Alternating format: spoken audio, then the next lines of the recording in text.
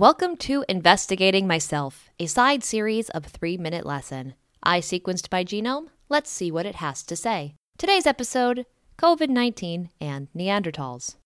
On the last episode of Investigating Myself, I explained how most people with non-sub-Saharan ancestry, including myself, have Neanderthal ancestors.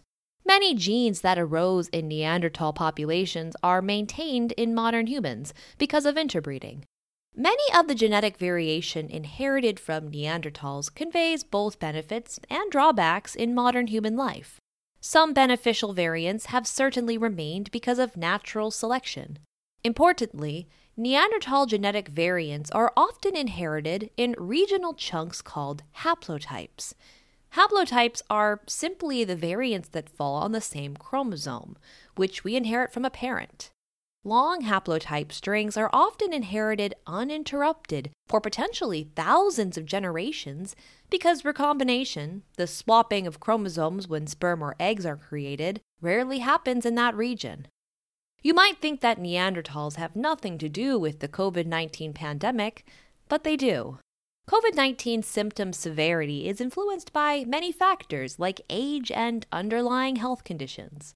But it is also apparent that underlying genetics plays some role, as there is racial stratification of COVID symptoms even after controlling for non-genetic factors. By comparing hospitalized COVID patients with asymptomatic controls, scientists identified various genetic variants associated with severe symptoms. Surprisingly, these variants were inherited from Neanderthals. One stretch of a Neanderthal haplotype on chromosome 3 corresponds to a 1.6 times greater risk of hospitalization during a COVID infection. This haplotype is more common in Southeast Asia and nearly absent in Africa, East Asia, Europe, and the Americas. I assessed my own haplotypes and I found I do not possess this Neanderthal sequence. Like many people by now, I did contract COVID, but experienced mild symptoms. Perhaps my genetics helped, but certainly my age, health status, and vaccine history played a more important role. Why would Neanderthal ancestry play a role in COVID symptom severity? It might be that this particular Neanderthal variation was historically beneficial. Perhaps it aids in fighting different types of infections, but is ultimately harmful for fighting this virus.